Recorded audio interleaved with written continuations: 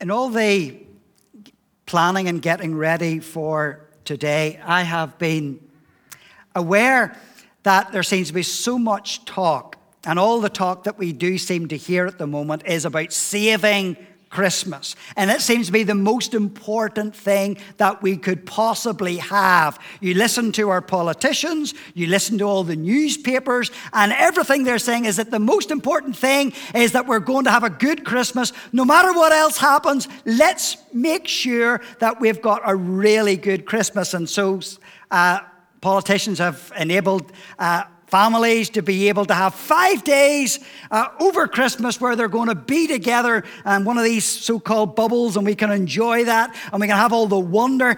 But that all got me thinking, actually, there must be something really special about Christmas if everybody is talking about trying to save Christmas, that it's something that's really worth saving. And what's different about Christmas? I had a little think. And one of the obvious things that I was thinking about was, and this ain't working. Someone has got it? Yeah. See that word on the screen up there? That's what your mom normally says, isn't it? No. You've had too many sweets. No, you've got to go to bed. No, you've got to stop playing that game because you've got your homework to do. That's what our moms are always saying. No. But Christmas is different.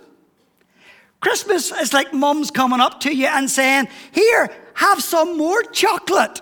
Here's a big bag of sweets. You need more of that. And they keep piling stuff on you. And so Christmas is obviously very, very different. I mean, normally you get, maybe if it's a birthday, you get maybe one toy, maybe two toys. But Christmas, you get a whole big pile of stuff. It's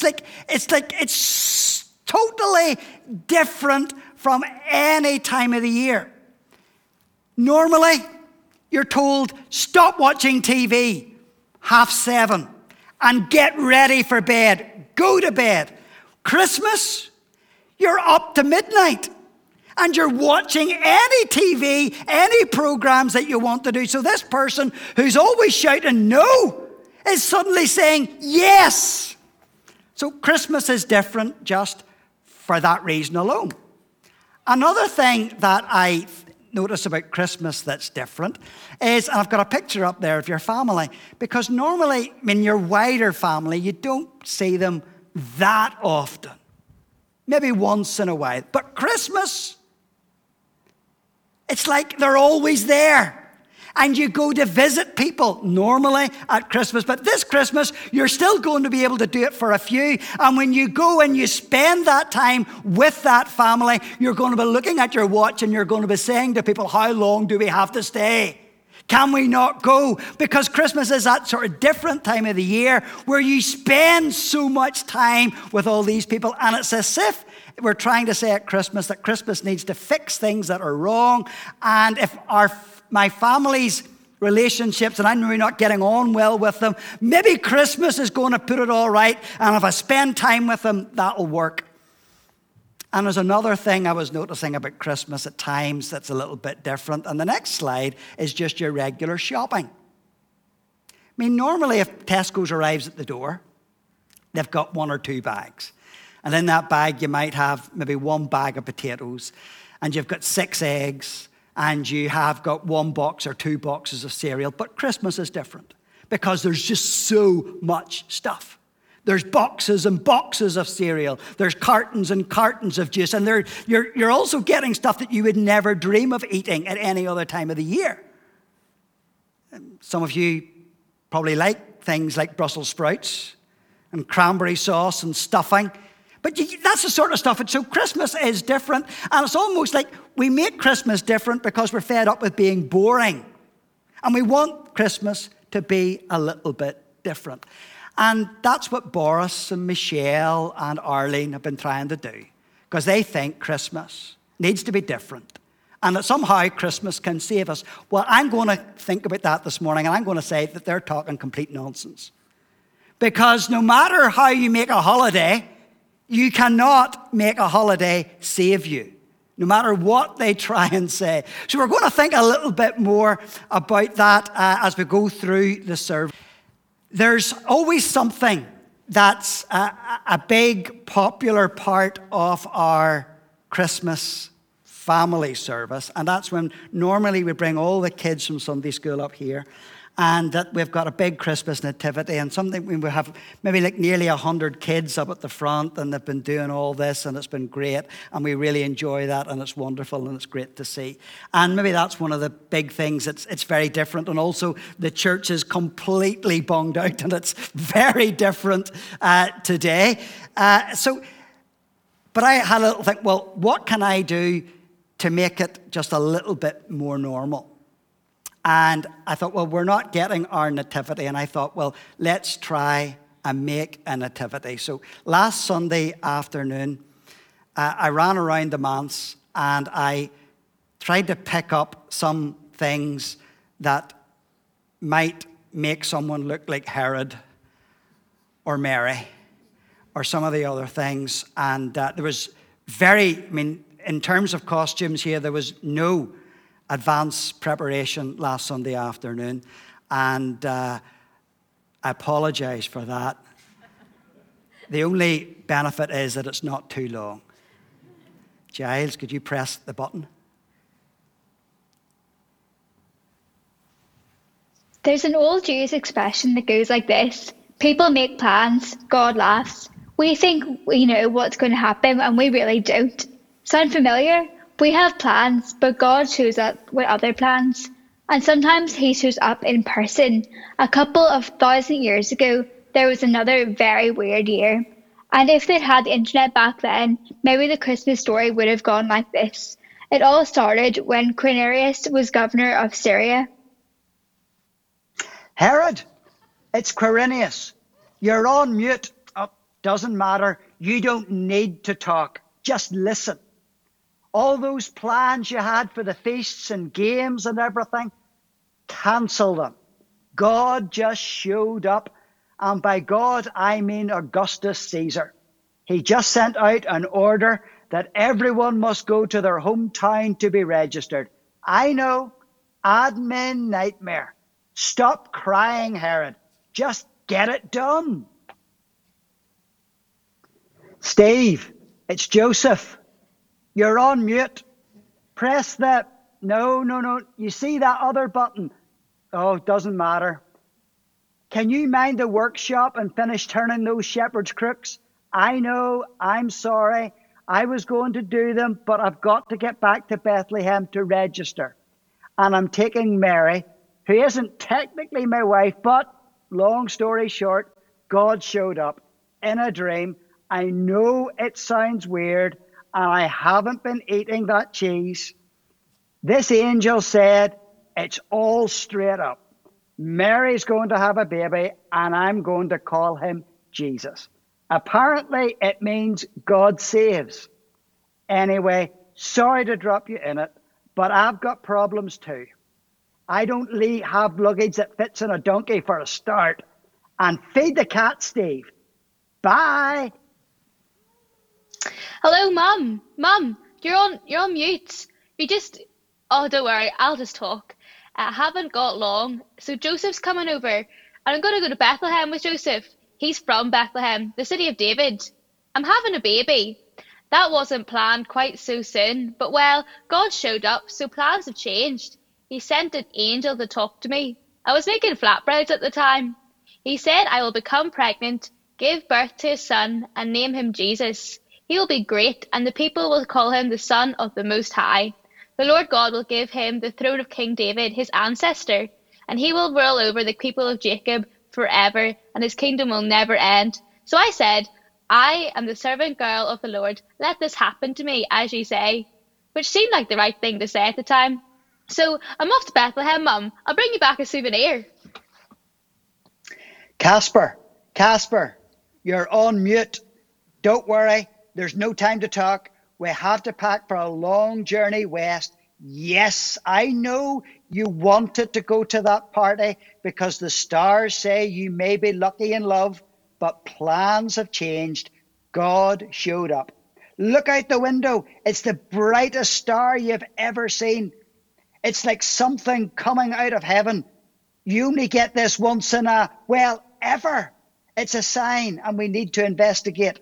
Remember where God's people came from? Yes, Israel. We need to go there. And I get this feeling we may need to pack a lot of gold, incense, and have you got any myrrh? Put that in. And maybe a little rattle, some cowpaw, and some milk. I'll get the camels ready. Let's go. Marcus, you're on mute. That's on purpose, because I'm the king. I tell you what to do, and I don't care what you have to say. It's bad enough that I had to cancel that big feast I was planning because of the census. And now this. I was planning another feast to celebrate how brilliant I am, and then these three men from the east turn up wanting to see the king. And I said, you find him. Bow down. Help yourself to some of my feast. They said they were looking for a baby who was to be born the King of the Jews. They say they saw his star in the east and came to worship him. They say that God showed up. I'm the King of the Jews. Ask Quirinius. My son is to be the king next, not this baby. Marcus, I don't care how you do it or what you have to do, but find that baby. Jeff, you're on mute. Oh well, doesn't matter. I'm pretty speechless myself. I've just seen something amazing. There we were on the hillside, telling scary stories. I was in the middle of that one where David fights Goliath. You do a really good Goliath voice, you really do. Always cracks me up, that one. Yeah, but God showed up, and well, everything's changed. There was like a massive army of angels singing, telling us, what did he say? They said a Saviour has been born in David's town. He is Christ, the Lord. And that we'll find a baby wrapped in cloths and lying in a feeding box. We want to go and have a look at that. So, Jeff, can you come out here and mind the flock? They're really no trouble. Well, not much trouble, but here, I'll leave you my crook. Those ones Joseph was going to make haven't come through yet. He's normally on time. Weird, wonder why he's not. Anyway, here's my crook, and we're off to Bethlehem. Hello, Dad. I can see you, but I can't hear you. You're on mute. It doesn't matter because you're a donkey, so you can't talk, which is weird. But then, right now, everything seems to be weird. There I was, sitting down for the night in the stable, when these two humans showed up. They brought another donkey who started to eat my dinner, and I was not one bit happy. And then there was one big commotion, screaming and shouting, and a third human showed up, a really small one, about the size of the lamb. And do you know what they did with him? They put him in my feeding trough. And I thought, what am I supposed to do? Eat him? But I'm a herbivore. I can't eat that. Then some shepherds showed up, and these wise men came from the east with very odd presents. And now in the quiet again, but I just wanted to say, send some hay, because what's left is now bedding. Hay for bedding. Talk about posh. Who does this baby think he is? Anyway, I'm hungry. Send some food. Mom, I've left you on mute because he's asleep. But he's perfect. I know everybody says that about their babies, but this one really is. We called him Jesus, Mum. I know you like the name Zerubbabel, but the angel said Jesus. But he'll also be known as Emmanuel, which means God with us, because despite all our plans, God really showed up.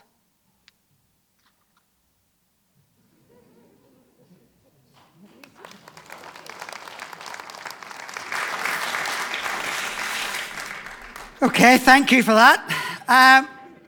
Now let's turn in our Bibles to Matthew chapter 1, which is the account that a lot of that little nativity was based around.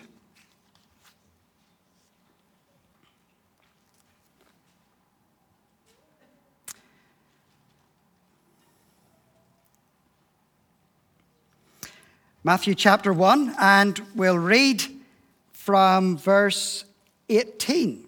Let's hear God's word.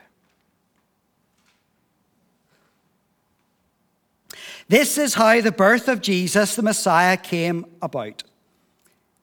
His mother Mary was pledged to be married to Joseph. But before they came together, she was found to be pregnant through the Holy Spirit. Because Joseph, her husband, was faithful to the law and did not want to expose her to public disgrace, he had in mind to divorce her quietly.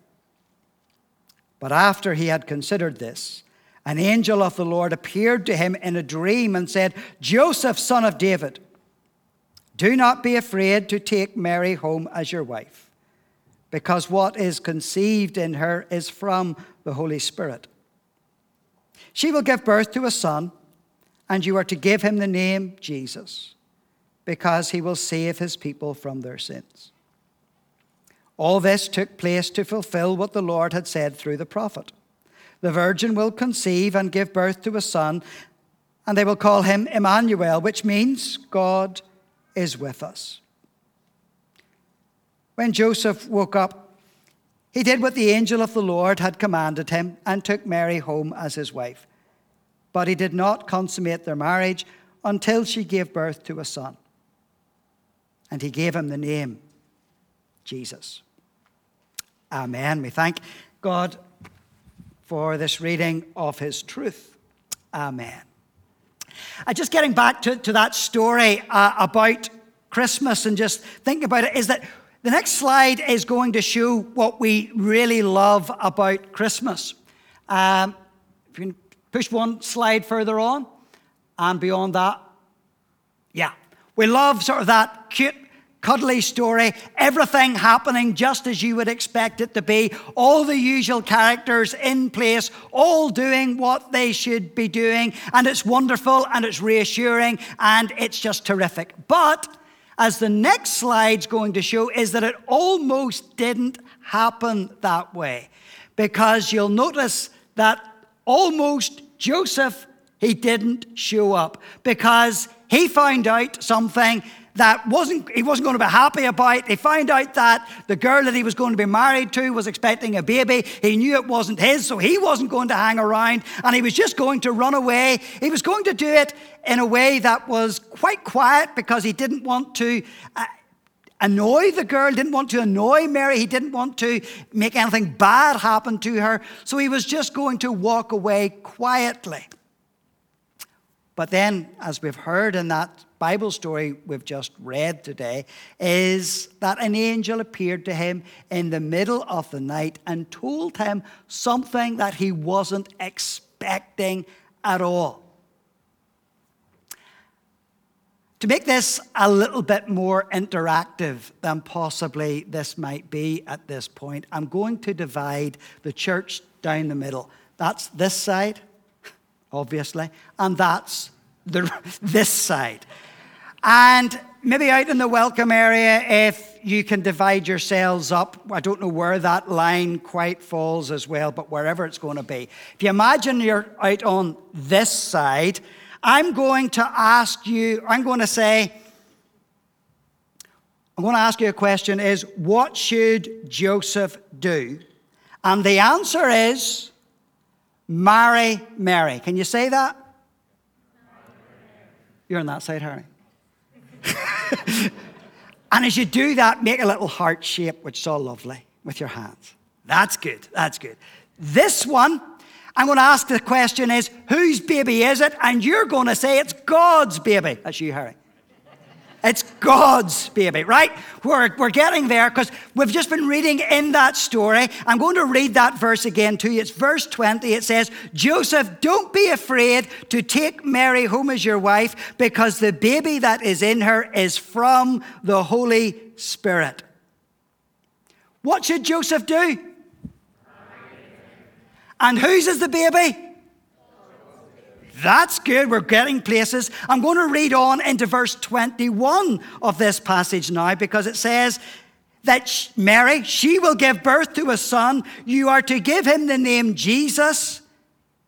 Give him that name because he will save his people from their sins. I'm going to get you this time, this side, simply to say, call him Jesus. And this side, I'm going to ask the question, is what does this baby do? He will save us from our sins. Can you say that? Now, on this side, I'm going to make you a little bit more complicated from where we were, is that you're saying, call him Jesus. I want you to make sure you're pointing up, okay? So when we're saying that, point up. Whenever you lot are talking about sin, because this is what this baby's going to be doing, he's going to save us from our sin. Jesus didn't have any sin. All the sin's ours. So you can point to yourself because you're in the middle of that. You too, Harry, okay? Right, we'll go back here. What was Joseph going to call him? And what was the baby going to do? Yeah, that's pretty good. Now, we've said that. And we have a bit of an idea what this baby was going to do and how he was going to save us from our sins. But to really help you understand that just a little bit more, I've got this thing down here. Giles, can you zoom in into this Jenga for me? Because I want you to try and imagine that this Jenga represents your life. Okay? So this is you. This is your life. Now, normally, you try and do this. Connor, yeah, you're too tall. Your jeans are all big, giant jeans. Yep, I know. This Jenga represents your life. And each of these little sticks are what we will then say, it's the sin in your life. And the problem is so often is that sin really does ruin stuff. Look at that. Now, that's all the sin that you do. Every time you lose your temper, every time you don't do something, you let someone down, every time you think the wrong thing, every time you do the wrong thing, that sin is something that completely ruins your life. And it ruins all of our lives. But the thing about Jesus is that Jesus, and if I was then to try and rebuild this, is that Jesus begins to rebuild our lives properly.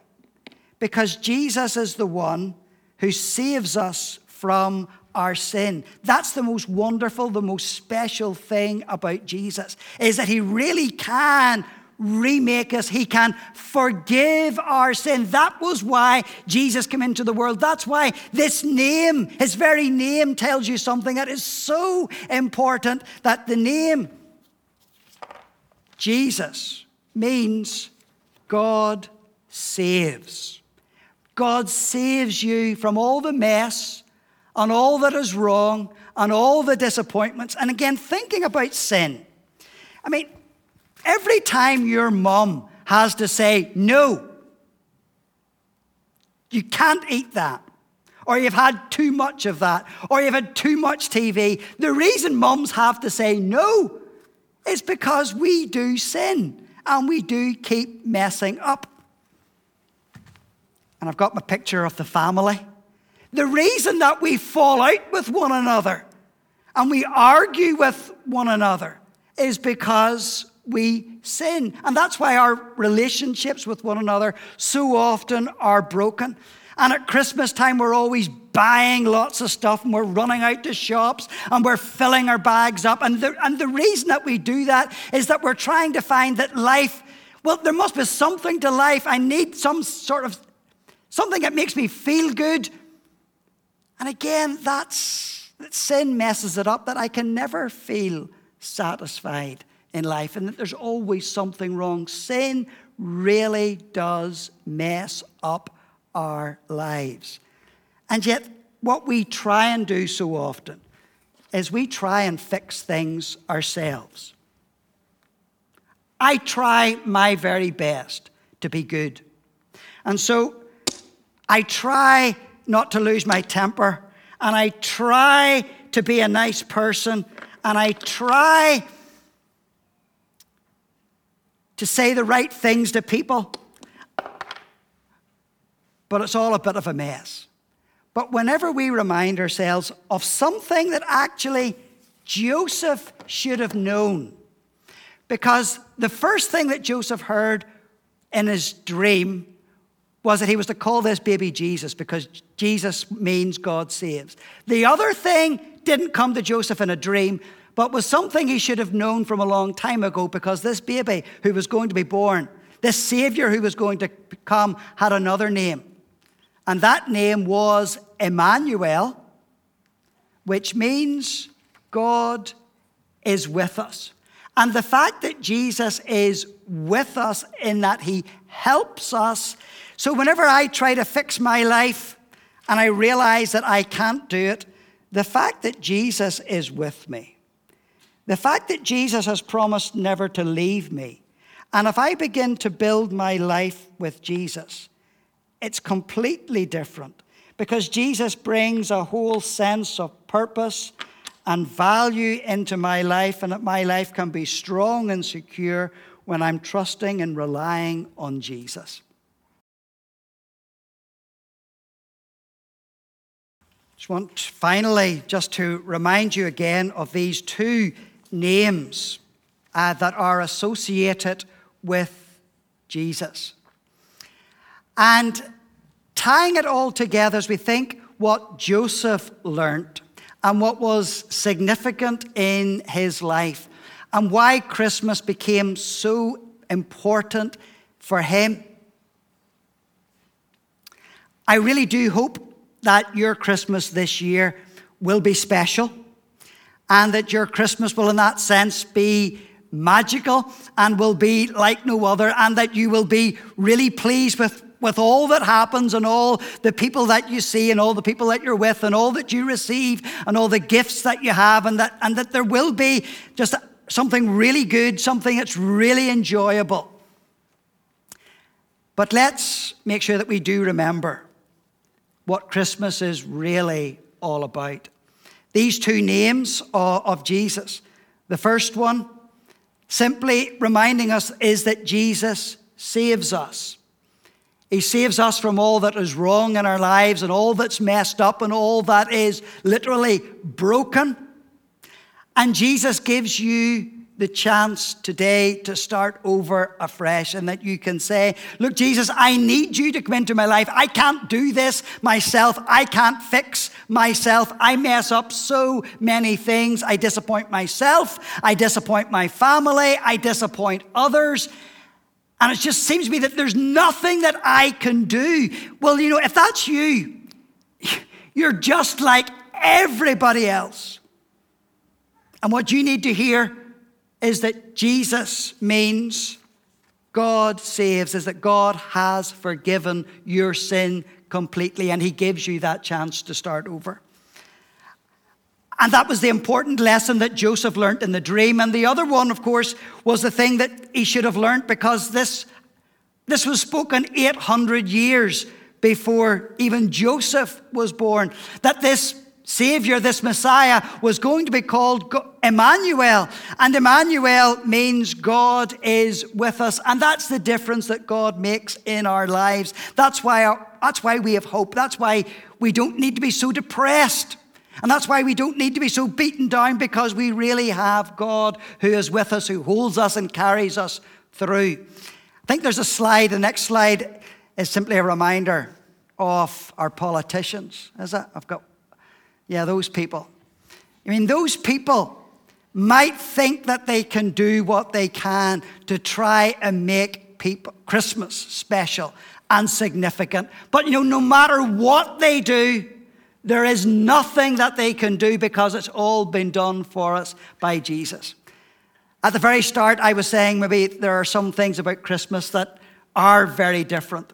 And the reason that mums are saying no all the time to us, and they give us, and at Christmas it's different, and they give us so much, is that it's because I think we're trying to make Christmas not like any other boring day of the week. That there has to be something different about this time of the year, because we're fed up And truly this year we are fed up with COVID, and we're fed up with having to do what we have to do and being separate from one another. And we're really fed up with this so-called boring life, and we want life to be different. Well, you know, the fact that Jesus has come and that Jesus saves means that he delivers us from all of that. And then even when it's our family and we think about Christmas, and what we really normally like about Christmas is that it's supposed to bring families together.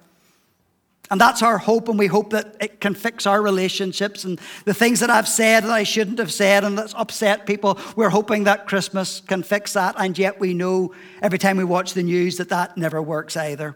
But Jesus saves, and God is with us. And that's what makes that so different. And again, there is hope.